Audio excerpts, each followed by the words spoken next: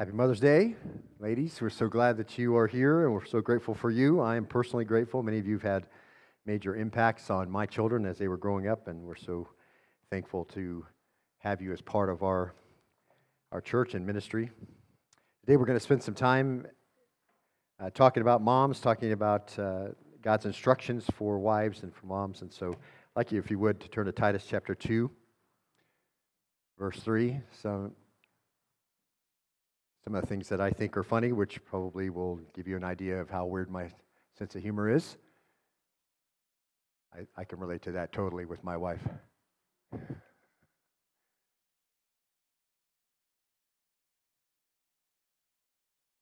that's absolutely the truth. And you know that if you have little ones in your house. Silence is not golden if they're around. The one God chose. Let's look at Titus chapter 2. It's a joy to have some time together in the Word as we have completed our study of 1st and 2nd Corinthians. It gives us a little bit of time to be in some passages on this Lord's Day, on Mother's Day, and it's my intent to take some opportunity to address some topics in Scripture concerning motherhood and family and children in the time we have, and God's instructions for those very important things. There's a poem by Ruth Graham Bell that I think captures part of the struggle of being a mom. She says, "Had I been Joseph's mother, I'd have prayed protection from his brothers. God, keep him safe. He's so young, so different from the others. Mercifully, she never knew there would be slavery in prison, too. Had I been Moses' mother, I'd have wept to keep my little son, praying she might forget the babe drawn from the water. Had I not kept him for her, nursing him the while, was he not mine, and she but Pharaoh's daughter? Had I been Daniel's mother, I should have pled, give victory over this Babylonian horde, godless and cruel. Don't let him be captive, better dead, Almighty Lord. Had I been Mary, oh, had I been she, I would have cried as never a mother cried. Anything, O God, anything but crucified. With such prayers importunate, my finite wisdom would assail. Infinite wisdom, God, how fortunate. Infinite wisdom should prevail." We've all been there, haven't we?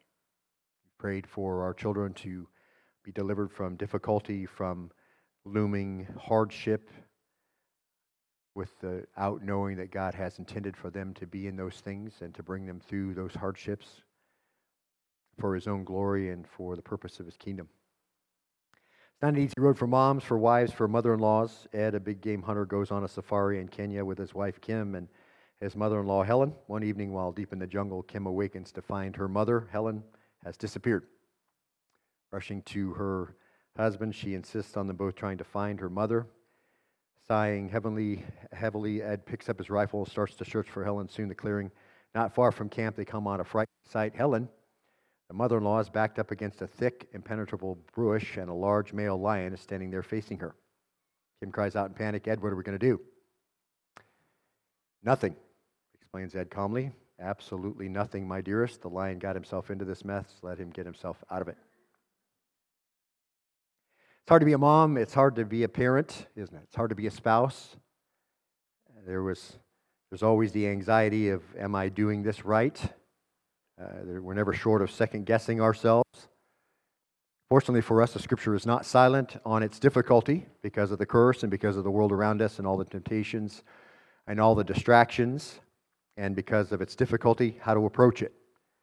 And so we're going to take a short look at two different spots, and these two passages will also give us a little snapshot of some of the things that we're going to look forward to in our next multiple book study of 1st and 2nd Timothy and Titus. I'd like you to turn Titus chapter 2, verse 1, if you haven't already done that.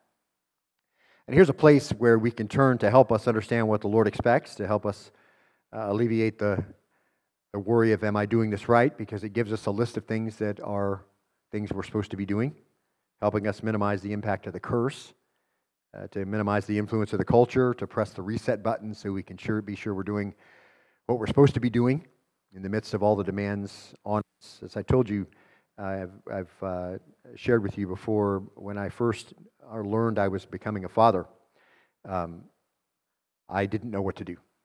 I knew I could teach him a lot of different things. I had skills and things that I could pass on to him, and but I wanted to know what things were that the Lord wanted me to teach.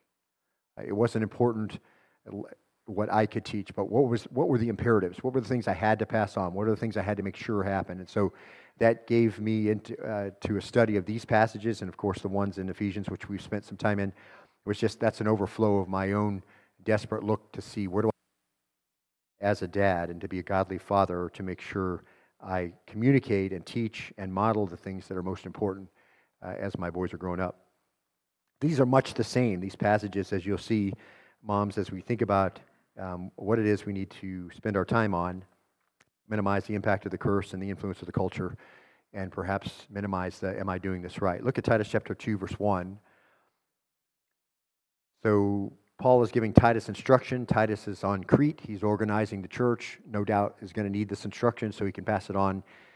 He says, but as for you, Paul says to Titus, speak the things which are fitting for sound doctrine. So just in general, make sure that those are the things you're communicating. Sound doctrine. Don't focus on anything else but that.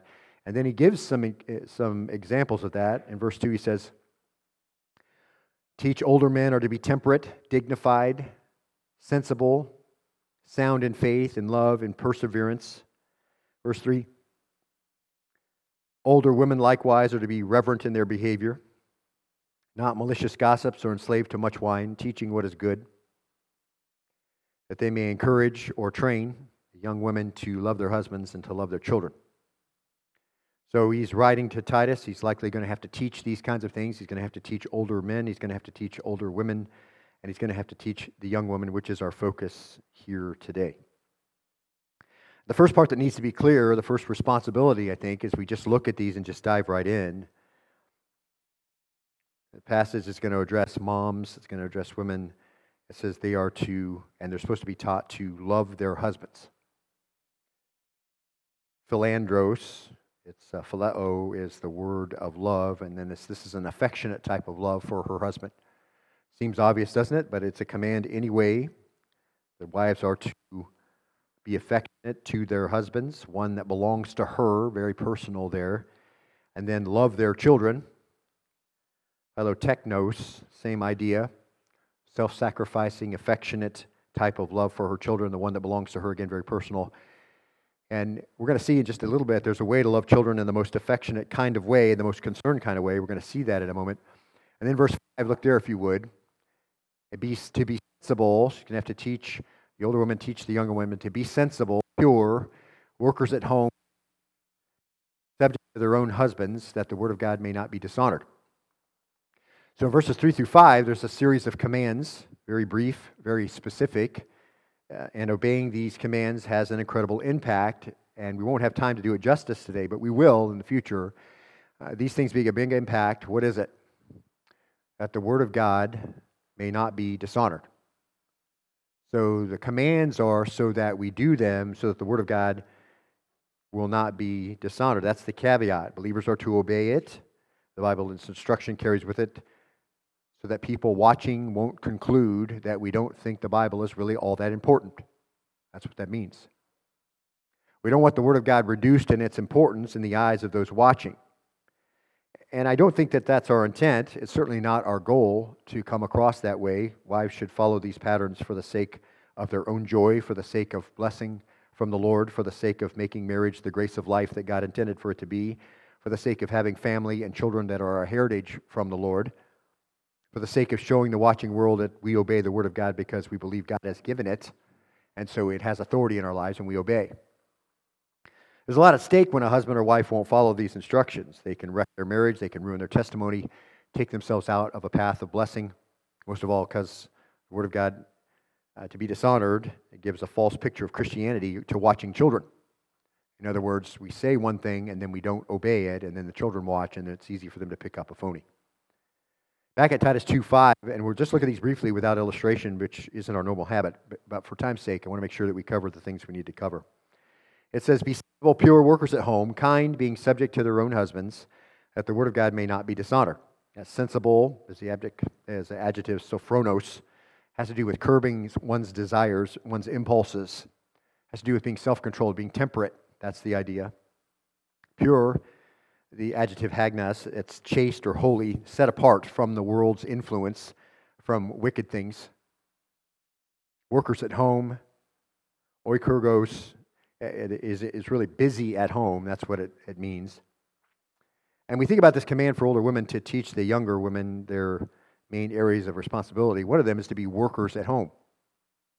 And if we combine that with being a child lover and being a husband lover, it really points towards the health of the family and the welfare of the family and a smooth running household. Those are the main emphasis. And of course, independence and freedom and additional income have come in the way of this simple, straightforward teaching. And it carries a lot of acceptance inside the church. And I understand the pressure on the family. I have one.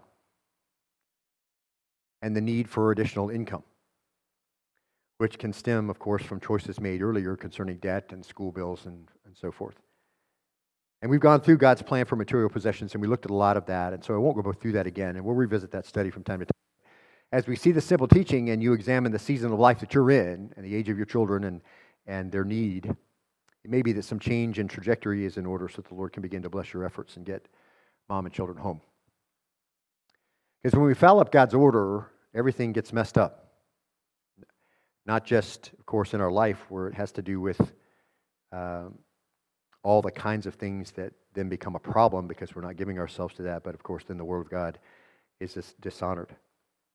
The rest of the verse says the older women are to teach the younger to be kind. That's the adjective agathos. It is doing what's useful, what's beneficial. It's a way we express phileo. We do kind things to people. And then it says, being subject to their own husbands. Same command we've seen over and over, willingly bringing herself up under his authority. And only her own husband, of course. That's the one she's under. And of course, then I would just say as a caveat, if your husband continues to encourage you to violate the principles we just went over, then as a helpmate, you may need to help him see these kinds of things are important.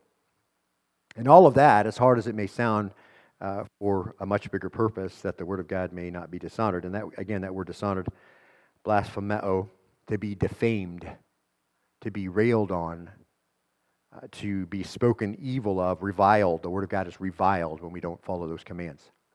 That's what we don't want.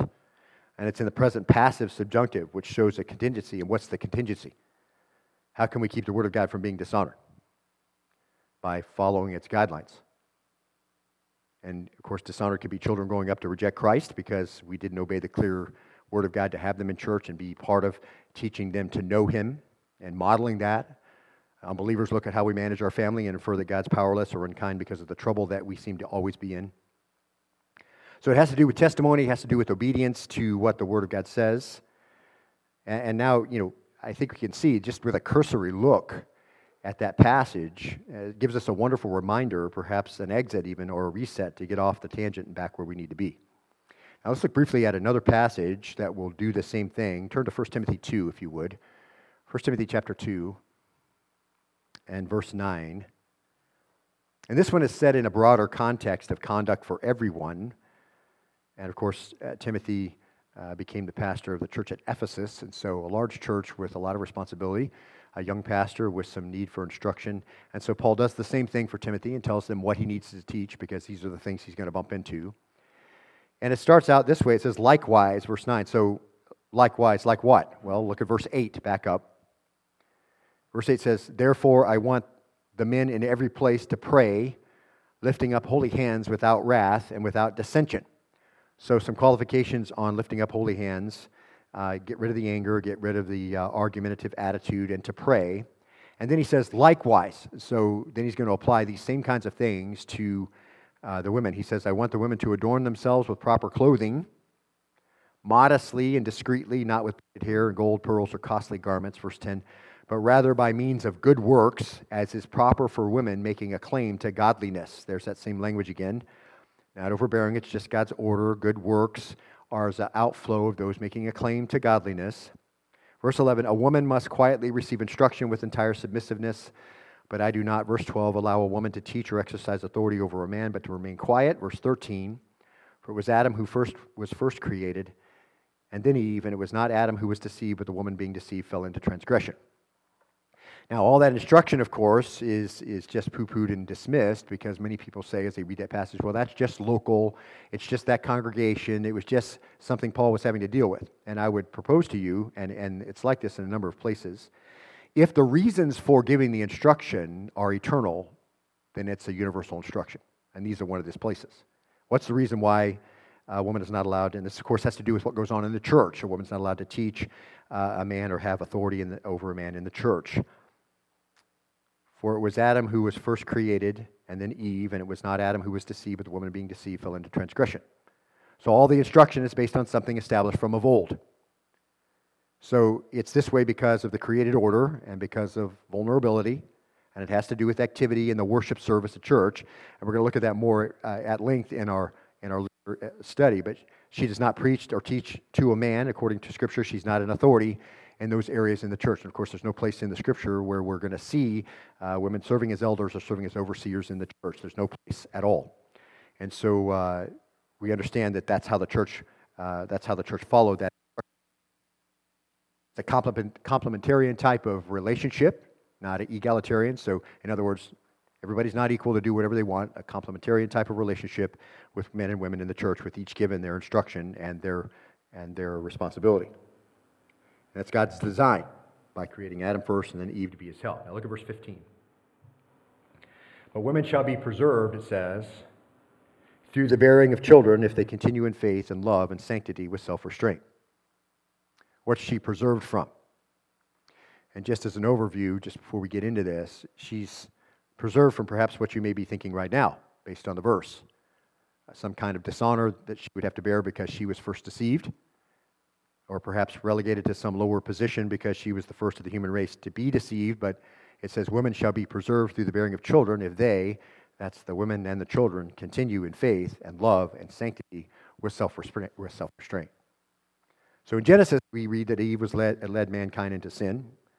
The stigma that women bear can be reversed, though. That's the idea Paul is giving to Timothy to teach to the church when a woman raises a godly generation of children. So the whole act then is reversed when women follow God's divine plan for them. That's the idea. So what role then will the submission of a wife play in the raising up of godly children? What role will the godly character and modesty and loving her husband and being sensible and pure and working at home and being involved there and being involved in what's going on? What's the benefit and what's the impact of that? Well, the role it plays as we put these passages together is reversing the process in Genesis and reducing the effect of the fall. And it becomes this physical picture of God's love and His faithfulness and His priority and His intimacy and kindness and salvation given to the world through the picture of marriage and the way children are raised. That becomes this picture, a physical picture. And so it reduces the influence of the culture that wars against all of that. It presses the reset button. It answers the what are the most important things I need to do among all the competing demands that are no doubt on your life. These things have to rise to the top. Now somebody says, well, what kind of preservation is it? You mean you're saved from sin by having babies? Obviously it can't mean that. It's in the future tense, which shows it couldn't refer to Eve. It wasn't even talking about Eve. Furthermore, if they continue in faith, means it's more than one woman and more than one child. Genesis points out the woman was deceived and in the transgression, and she broadens to include all women shall be preserved in childbearing if they continue to do the sorts of things, and it all melts into that they continue in these kinds of things. So the qualifier is, if this is the outcome, both of the woman's life and of the children's life, then she reverses this whole effect.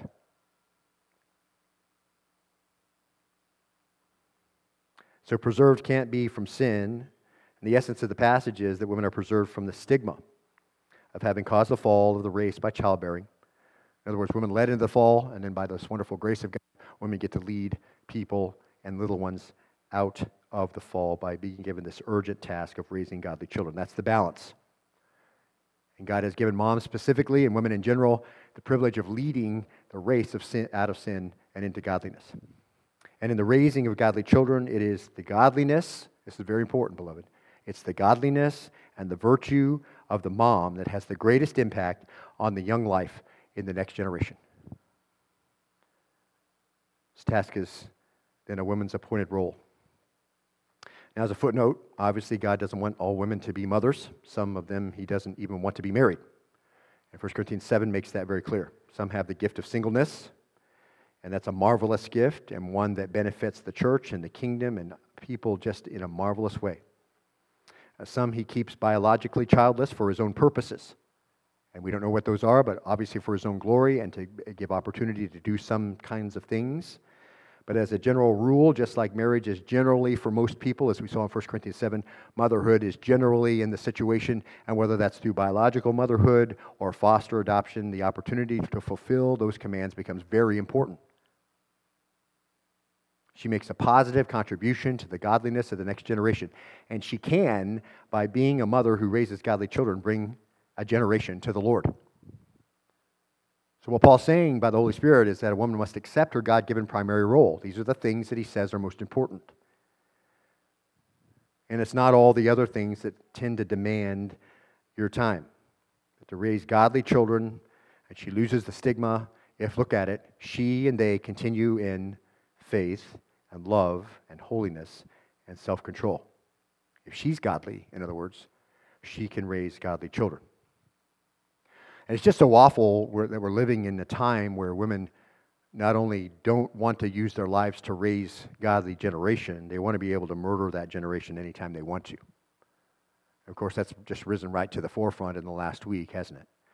And it's just been so horrifying to me when I remember Jesus' words that said Satan was a murderer from the beginning. And then I hear the rhetoric from many of our leaders that demand the right to murder our children as some kind of fundamental right of people. Just shows you how far away from raise another godly generation and move us away from the curse we've become. Just so sad and tragic, and it's so disastrous even that some women want to be identified as men, as if we don't have enough biological men fulfilling the curse already. We have to add a few on to that. When instead they have this unique privilege of raising godly generation of children on whom they can pour their affection that no father can replace. And we'll look at this more in our study, but Paul says to Timothy, look, we're led by men in the worship of the church. They pray, they preach, they teach, they give leadership to the church. But the perfect balance of that is the influence of godly women that raise the godly generation to come. And the only way that's going to happen is if they, as we look closely at verse 15, if they continue in faith and love and holiness with self-control. They have to be the kind of woman described in verses 9 and 10, but they are women whose hearts are marked by godly fear. They're marked by self-control, strong in the faith. They believe God. They're strong in love towards God. Pure and holy, manifest self-control, lovers of husbands, lovers of children, lovers of the home. And they teach the children under their care to be that way too. See, that's how that works. And that's an amazing job for those who will do it, raising a godly generation. And there isn't one that's higher. I would propose that to you. There's not one that's more important than that. And the one God picked is the one that's qualified to do it. And who's going to do it if the Christian wife doesn't? And so, she's a keeper of the domain of her home, a worker at home. Titus says she's a lover of children. She's a lover of husbands. She willingly submits. She sets as her task, Timothy says, reversing the curse one child at a time, that the word of God may not be dishonored. As we've said, so those people watching won't conclude that we don't think the Bible is really all that important when we just disregard what it says. We don't want the Word of God reduced in its importance in the eyes of those watching or in the eyes of our children because we don't do what it says. Now, there are ways to display your love for your children that eclipses all other ways. There's a way to move out of the stigma of the fall, and that is to lead your children to Jesus. Obviously, that is your primary job, the most important thing that you can do. And I believe that's on the heart of every godly mom and every godly grandmother and mother-in-law and foster mom and nanny and Sunday school teacher that names Christ. I was brought to faith by a godly VBS teacher who was also a school teacher who gave up part of her summer to teach kids. Imagine that. And so these are very important positions that you're in. They make a huge impact on the future generation. You know, as I was told you as I was reading in Ephesians to figure out what I was supposed to do as a dad, fathers, love your children so they're not angry with you and bring them up to know the Lord. You can love your children in a way that you think is right. You can make sure they have everything they need, every possible, imaginable thing. And you can think that that's love. You can make sure that they know how to play sports and they get to be on a travel team and they do all the kind of stuff that they can do. And they can grow up and be angry with you. You know why? Because you didn't tell them the most important things. And you didn't give your life for them and show them Jesus through your life. And they'll exchange that, what you thought was love, for a godless future. There's things that you have to do and you have to model. And moms, it's the same way for you. But the most important thing you have to do is bring your little one to know Christ so they can have that Holy Spirit restrainer who can begin to do that work in their life. Can't do, but that they need to have happen. And so we're going to go over what you need to teach them. And this, I've taught this numerous times. Every time I teach it, I get requests for people, from people to give them this outline. So I will give this to you. It's also on the back of your bulletin. You can fill it in. What do I need to tell them? If they're going to continue in faith and hope and holiness with self-control, what do I need to make sure they know? How do I go about that? How do I get them to the point where they will receive Christ as their Savior and the Holy Spirit can take over where I leave off? Because we said, the curse gets in the way and then temptations of the culture. And so what sort of sequential steps of information do I give them? You can find this on the back of your bulletin. Number one, teach them about God's holiness. Teach them about God's holiness. God is a holy God. He can't look upon iniquity, and He should be feared. God is without sin. He's without error. God never does anything wrong. He never says anything wrong. He doesn't think anything wrong. God is perfectly holy. Start with that. Do not start with, God loves you and wants to be your friend. Do not start with that. Start with God's holy standard. Leviticus 11:44, for I am the Lord your God. Consecrate yourselves therefore and be holy, for I'm holy. For I am the Lord your God. Thus you shall be holy, for I'm holy. Start with Joshua 24:19 and explain it to him. You will not be able to serve the Lord, for He's a holy God, and He's a jealous God, and He'll not forgive your transgressions or your sins. Or 1 Samuel 6:20, who is able to stand before this Lord, this holy God? Or 1 Peter 1:16, you shall be holy, for I am holy. Or Hebrews 12:14, without holiness no one will see the Lord. Matthew 5:48, be ye perfect as your Father in heaven is perfect. Start with the holiness of God. Show them that God is absolutely holy, and He set an absolutely holy standard. And then ask them if they're perfect like God. And they'll know they're not. Number two, teach them that God hates sin and is angry with sinners all the time, and sinners can't come into His presence. Explain Exodus chapter 20, verse 5. I, the Lord your God, am a jealous God, visiting the iniquity of the fathers on the children, on the third and fourth generations of those who hate me. There'll be repercussions on down the line, beloved. If you're not faithful to bring your kids to know Christ, on down, generations afterwards, difficulty, hardship, and the most terrifying part, unredeemed. It doesn't take long. Psalm 1:5, the wicked will not stand in the judgment. In other words, before the Lord, you won't get to plead your case. Everybody thinks, oh, well, I'll just tell him what I think about him. I don't believe in him. Really? The Bible says you won't get to stand in His presence and state your case as a wicked person. Number three, show them their sin. They need to understand that they've fallen short of that divine standard. Explain to them James 2:10, for whoever keeps the whole law yet stumbles at one point, he has become guilty of all. In other words, you might be good enough to keep every part of God's law except for one, and when you break that one, you're guilty of all of them. And as a footnote, of course, if you're home, you can model that as you deal with life in the home by setting standards and holding them to those standards and giving them a spanking when they disobey and when they show you attitude. But when they demonstrate sorrow and repentant attitude, you can grant forgiveness, and they learn what that looks like. So you can point out the things that violate God's commands in their life, bad attitudes, words, lies, disobedience to your rules for them, disrespect, dishonoring their parents. Remember, as we looked at Ephesians, you have to teach your parents to respect and obey. You have to teach your children to respect and obey.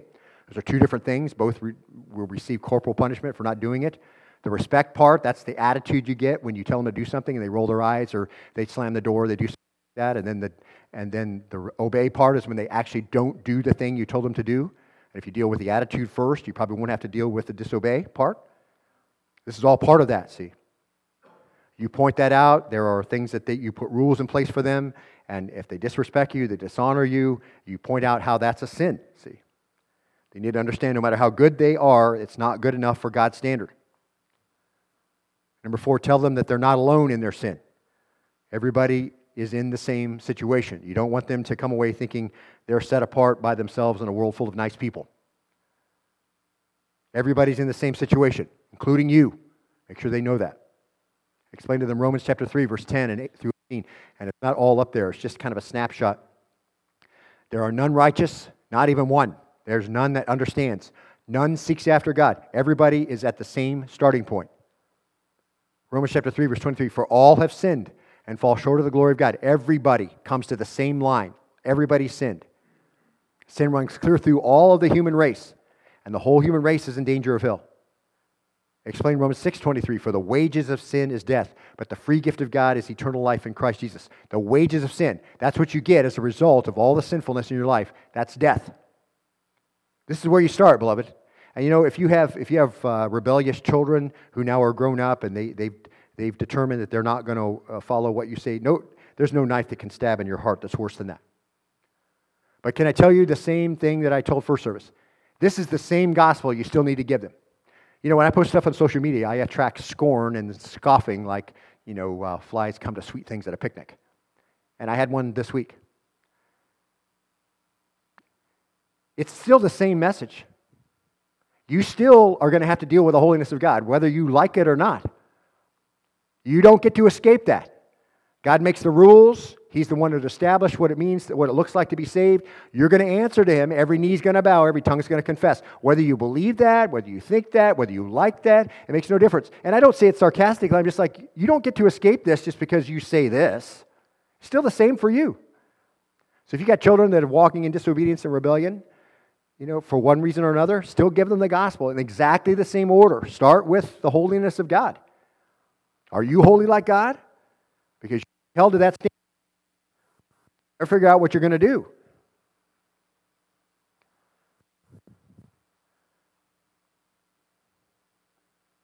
Hebrews chapter 9:27, explain that to him. Inasmuch as it's appointed for men to die once, after this comes the judgment. That's everybody. That's everybody. Hebrews 10:31, it's a terrifying thing to fall into the hands of the living God. When you go through church and you don't come to faith, and you live your life like you want, and you just kind of, all that attraction of repentance stuff has lost its appeal to you, and you're just kind of doing the orbital thing around church. Listen, all your expectation now is just punishment. It's a terrifying thing to fall in the hands of the living God. Luke 12:5, I will warn you whom to fear. Make sure your kids understand this. Fear the one after he's killed, has authority to cast into hell. Yes, I tell you, fear him. They're in danger of hell. And you know what? That's terrifying for a child. It should be terrifying for every adult, except they have accumulated baggage of worldliness and selfishness and self-centeredness, and then it insulates us in some ways from that terrifying reality. But it's still a terrifying reality. And children will understand that. Once you've shown them God's holy, and once you've shown them their sin, and that God hates sin, and that everyone is a sinner and all in the same situation, tell them there's nothing they can do to earn their salvation. Nothing. That's number 5. Help them understand that they're in a serious situation of which they have no ability to remove themselves. Our sins have offended God. We can't forgive ourselves. It's not possible to make that right by ourselves because they're going to say, I'll do better, Mommy. I'll be better. I'll be a better person, see? And you want to affirm that, of course. You want them to obey you because when they learn to submit to you and they come up under your authority, then it's easier for them to submit to the Lord because that's a model in some respects of what that relationship to the Lord is going to look like. But they need to know that they've offended a holy God, and He'll be the one who can forgive sins. We can't forgive sins. He's the only one who can. Explain Isaiah 64:6 to them. For all of us has become as one who is unclean, and all our righteous deeds are like a filthy garment. You can go to the hamper and pull out some clothing they wore in their most dirty play and just say, every good thing that you do, this is what this looks like to the Lord. It's like this.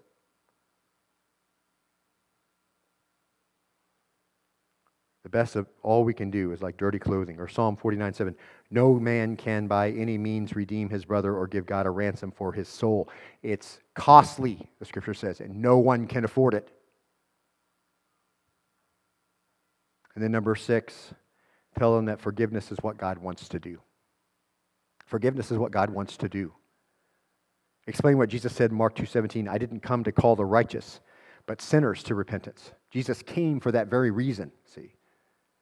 They have to know they're sinners. You got to start with that. They have to know God's holy, and they don't reach that standard. If you don't start there, then there's no reason and no motivation for them to seek salvation because they think they can be good enough, see.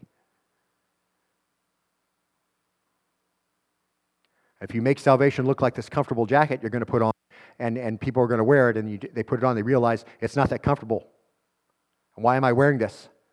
They understand that the temperature is going to drop to several degrees below zero. They'll be glad for the jacket, right? You got to make sure they have the need first. Don't say God loves you and wants to be your friend. Don't start there. They have to know that Jesus came to call them. He came to call sinners. So give them the good news. So tell them the story of Jesus, see. Not just the little stories, not just the parables, not just Zacchaeus and all that, his time with men. Tell them the main story, the main thing. That God is so loving, He sent His Son to live as a human and do it without sin so He could save disobedient sinners like you and me. Say that to your children. He is so loving, He sent Jesus to do this. Explain Hebrews chapter 4, verse 15. He's been tempted in all ways just as we are, yet without sin. Everything we're tempted to do and we do wrong, He was tempted to do and did right. How about 2 Corinthians 5:21, one of my favorite passages in all the Bible? He who knew no sin became sin on our behalf, that we might become the righteousness of God in Him. Make sure they understand that. What a wonderful thing to think about. That Jesus exchanged His own righteousness and took on our sinfulness so we could have His righteousness. He became a sacrifice for us, and He took God's wrath, and He shed His blood, and He died as a payment for our sin, because the wages of sin is death. So by His death on the cross, the way of forgiveness for sinners is provided. See? And they'll understand that. He died bearing our sin. And then explain the resurrection and why that's important. Romans 4:25, He was delivered up for our transgressions. He went to the cross because of us. And He was raised for our justification. He was raised, He proved the price was sufficient, and we got the credit.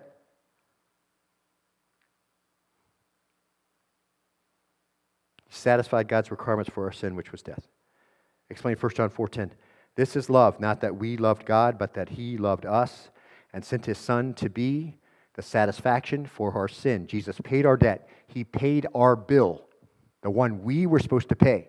And the guilt that we had on us, He took on Him, and He took it all away.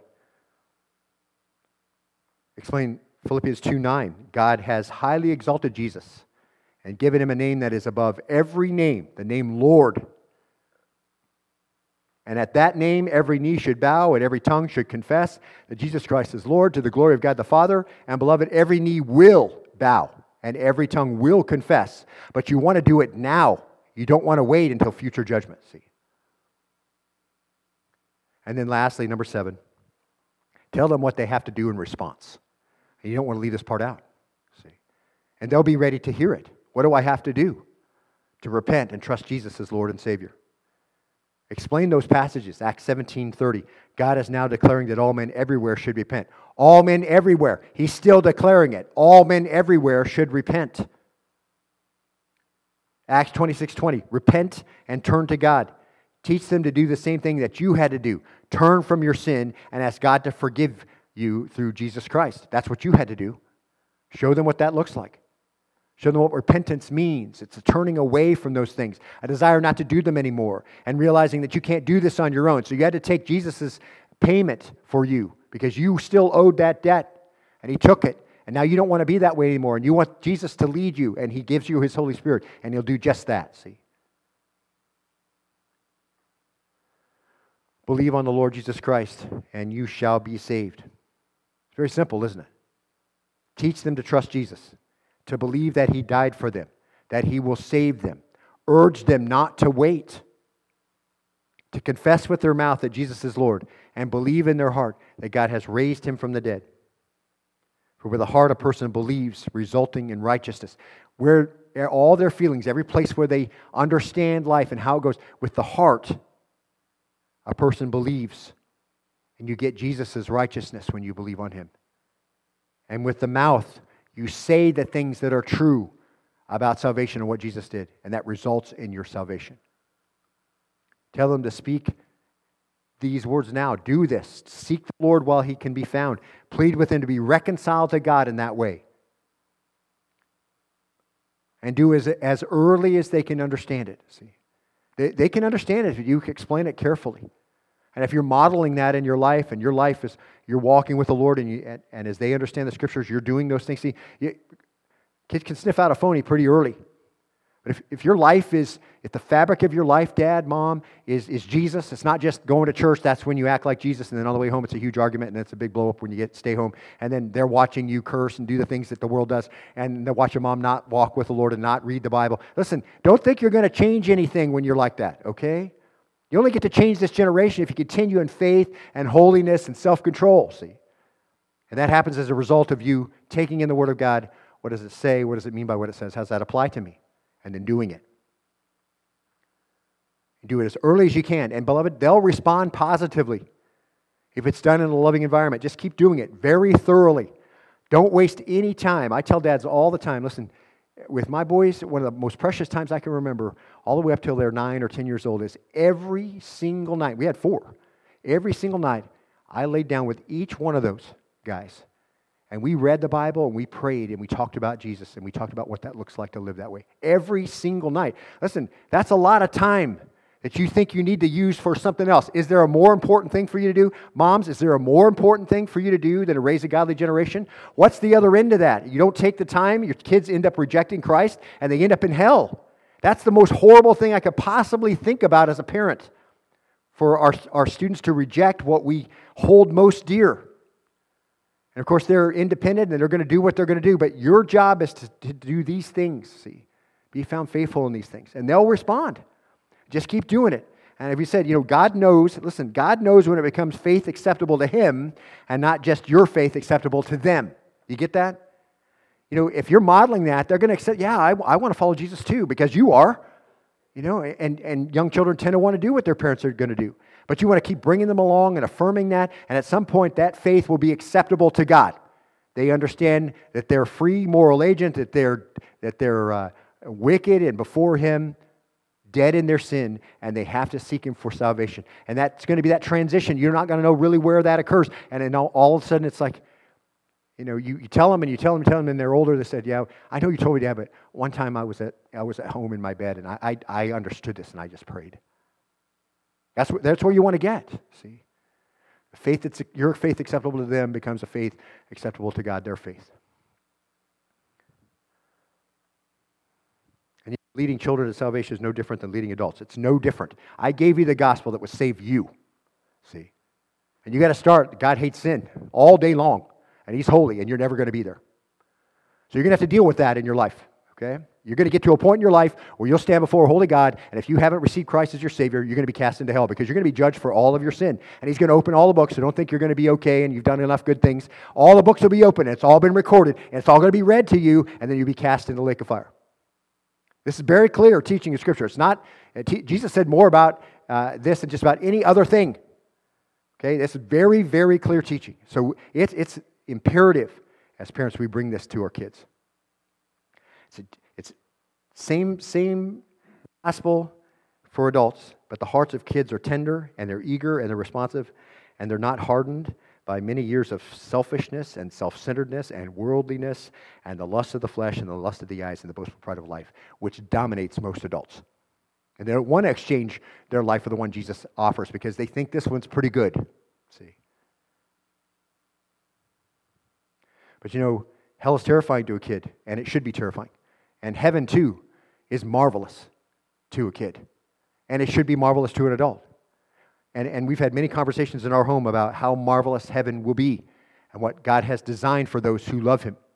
And as we look at this world, even in its cursed state, and the enjoyment we can get from it. And we've spent lots of time as a family out camping and on the beach and all kinds of things which we really enjoy. We realize a cursed world, even a cursed world, is lovely, that we can enjoy this, that God's given us richly all these things to enjoy. So how much more in an uncursed state, a remade world, and a heaven God's created for those who are His. And so those things are enjoyable too to think about. And children are very swayed by those things. And they're realities that we need to tell them about. We don't leave that out. But here's what I would say.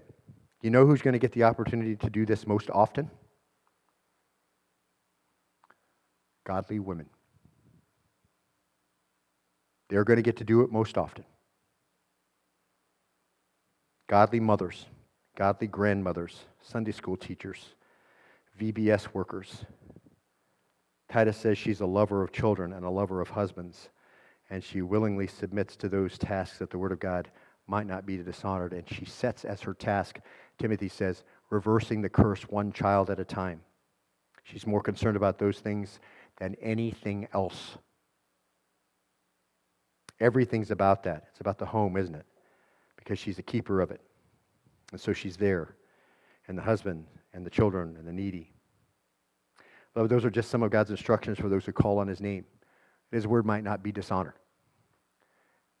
And we reverse the curse one child at a time. And it's not an indictment on anyone. I'm not teaching to anyone except myself.